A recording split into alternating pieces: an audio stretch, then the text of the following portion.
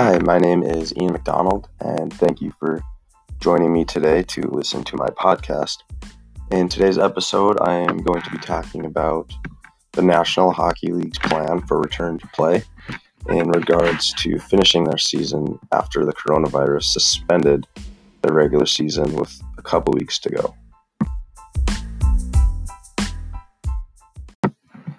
On May 26th, the NHL's Players Association and the league's Board of Governors came to an approval of a plan to end the regular season immediately and jump straight into the postseason when play returns. The normal Stanley Cup playoffs will have 16 teams in it, but after a few teams lost out on some games at the end of the year, they're expanding their playoffs to 24 teams for this year.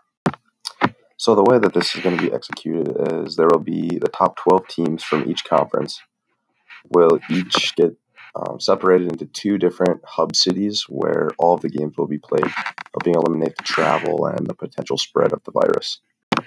Starting sometime in hopefully mid-July, teams will be able to have formal training camps to begin practicing for the finish of the season, and it hopes that the return to play can start as soon as August. Personally, I am very happy with the decision to expand the playoffs because my favorite team, the Minnesota Wild, would not have been in. They were one of the few teams that were on the bubble of making it, but now they get the opportunity to play for a Stanley Cup.